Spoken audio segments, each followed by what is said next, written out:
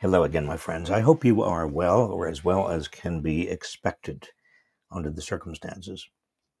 The leak of Justice Samuel Alito's first draft opinion overturning Roe v. Wade came from inside the Supreme Court, which makes any inquiry into the source of the leak particularly difficult. No law or code of conduct says how a breach inside the court should be investigated. The leaked draft is dated February 10th. And it's probably obsolete by now, as other justices have had time to offer critiques, dissents, and revisions. But according to another leak from the court, this one occurring last week, the five-member majority to overturn Roe remains intact. Last week's leak came to the Washington Post from what the Post called three conservatives close to the court who, like others, spoke on the condition of anonymity to discuss a sensitive matter. Now, these leaks are not the only ones shaking official Washington right now. Last Wednesday, the New York Times, citing, quote, senior American officials, unquote, disclosed that the United States is providing Ukrainian officials with locational details of Russian movements that Ukrainians have used to target and kill Russian generals. Then on Thursday, NBC reported, again citing American officials, that U.S. intelligence helped Ukraine locate the Moskva Russian flagship in the Black Sea, which Ukraine subsequently sank. President Biden was so livid about these leaks, according to Times columnist Tom Friedman, who received a leak about Biden's reaction to the leaks, that Biden called the Director of National Intelligence, the Director of the CIA, and the Secretary of Defense to make clear in the strongest and most colorful language that this kind of loose talk is reckless and has got to stop immediately before the United States ends up in an unintended war with Russia. Now, Supreme Court drafts don't normally leak. Insiders tell me that the Alito draft isn't the first. They don't leak because the stakes are not normally as high as they are with the court's decision to abandon Roe. By contrast, American foreign policy decisions leak all the time in a continuous gusher. Richard Nixon's Watergate plumbers were, after all, trying to discover who leaked the Pentagon Papers to the New York Times. As you recall, Nixon couldn't plug the leaks. Every time he tried, they grew leakier. They ultimately drove him out of office.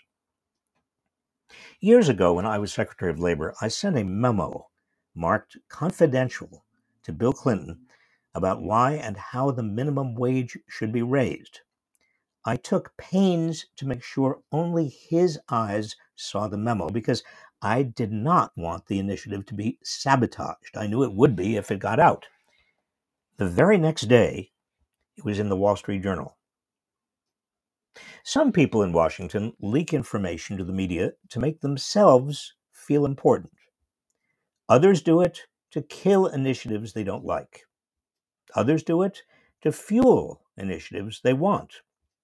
A few, like journalists, spies, and insider traders, make money by buying and selling leaks. But the biggest reason Washington is so leaky has to do with the way the city is organized.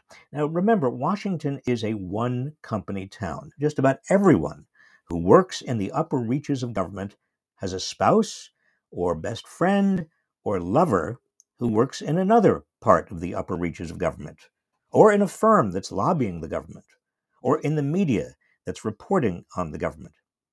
In a one-company town like this, personal intimacies are indistinguishable from public gossip. Everyone knows someone extremely well who knows someone else extremely well who knows someone who has a delicious secret. Now, every city has its public gossip, the juiciest tidbits of which no one else yet knows, but everyone will be talking about as soon as they are circulated. In Boston, it's sports and coaches. In San Francisco, it's restaurants and chefs. In New York, it's money and insider financial deals. In Washington, it's politics and power. Confidential political information confirms the power on the leaker, who, by leaking, confers power on the leakee. Leaks thereby move swiftly from one dear ear to the next, shared over breakfast, brunch, lunch, coffee, cocktails, receptions, dinners, late drinks, wee hour assignations, early hour assignations and get-togethers, early coffees, all in a slightly lowered voice or a behind-the-hand whisper, typically with a knowing smirk. These conversations and handoffs cement personal relationships in the nation's capital. When it comes to secrets, the real size of a city is measurable not in terms of the number of people inhabiting the city, but in the velocity with which secrets flow. By this measure, Washington, D.C. is one of America's tiniest villages, with a main street running about a block. Every secret will get out. Every memorandum will leak. Every paper marked confidential will leak even faster.